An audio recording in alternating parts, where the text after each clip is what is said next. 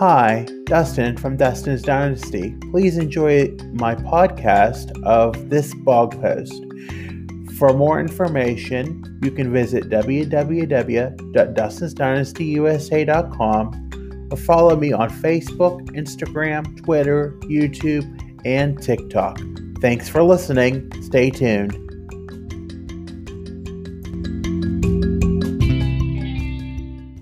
Being an autistic adult and knowing that after you try something and realizing that you are not ready to make that change on a consistent basis is something that can be hard to digest. It makes you feel guilty because you are being selfish, but then seeing all the things that happened over the past few years and even in the past few weeks makes me realize that it is okay to accept that everything doesn't go exactly to plan or fall back into place. In the past month, I started to go to my pre-pandemic routine, but a few weeks ago, I realized that my ability to withstand the motions of the day's routine was becoming very challenging to endure. I recognized the need of taking a day for self-care. It was nice and much deserved.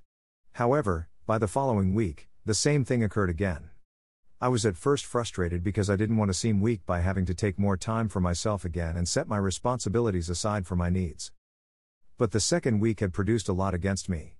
A very unique schedule, my parents out of town for a few days, bouts of excessive sensory overload at both the day program and work, poor sleep hygiene off and on throughout the week along with challenging bouts of intrusive thoughts have at the end of the day before realizing to acknowledge time for self-care made it more prevalent than not.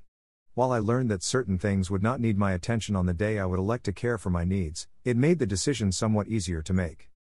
However, the decision was not easy to accept. My parents were out of town and that would mean that I would have to rely on myself for my needs. This is what part of being an adult is. I am an adult and as such I shouldn't have to seek my parents' approval to take care of myself. It is a behavior because for the majority of my life, I lived under their roof and to this day I highly seek the approval of my mother because we often co-regulate off of each other. However, this time, I had to accept that this had to be a decision by me, for me. Not to worry about making it and caring for my own needs. Doing this can set my mindset back into that childlike state of mind where you think you are doing something bad that you would think that your parents wouldn't like you to do, and if they find out, you're going to be chastised or be told new parameters before doing things that you want to do, thus reducing your personal freedoms. But, I am a 37-year-old man who lives on his own and can care for his own needs. Unless those circumstances were not true, there is no reason that I cannot do as I want to do as long as I am caring for myself. There isn't any harm in doing things that you recognize that you need, but others may not understand. Considering all the things that I do, even some that have a magnitude that my parents may not recognize, it isn't a wonder that I haven't broken down already. Recognizing that I need to care for myself is a big step, and while I previously recognized the need to do this, I really wasn't in the place to do so, or it was more detrimental to do so. I do realize that I am learning and growing into more of my own independent self. It can be hard to break away from my parents and still share that mutual connection even if our values don't align. I am learning more and more how my brain works and realizing that I need to consider my needs while doing what is necessary. This does not mean to forego everything like my anxiety often tells me to want to do. I have accepted that here and the path I am following is what I need to do until another opportunity or option presents itself.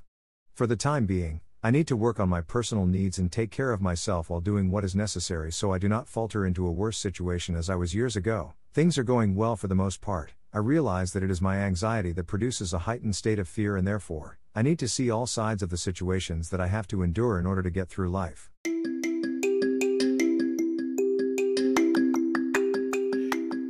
Thank you for listening.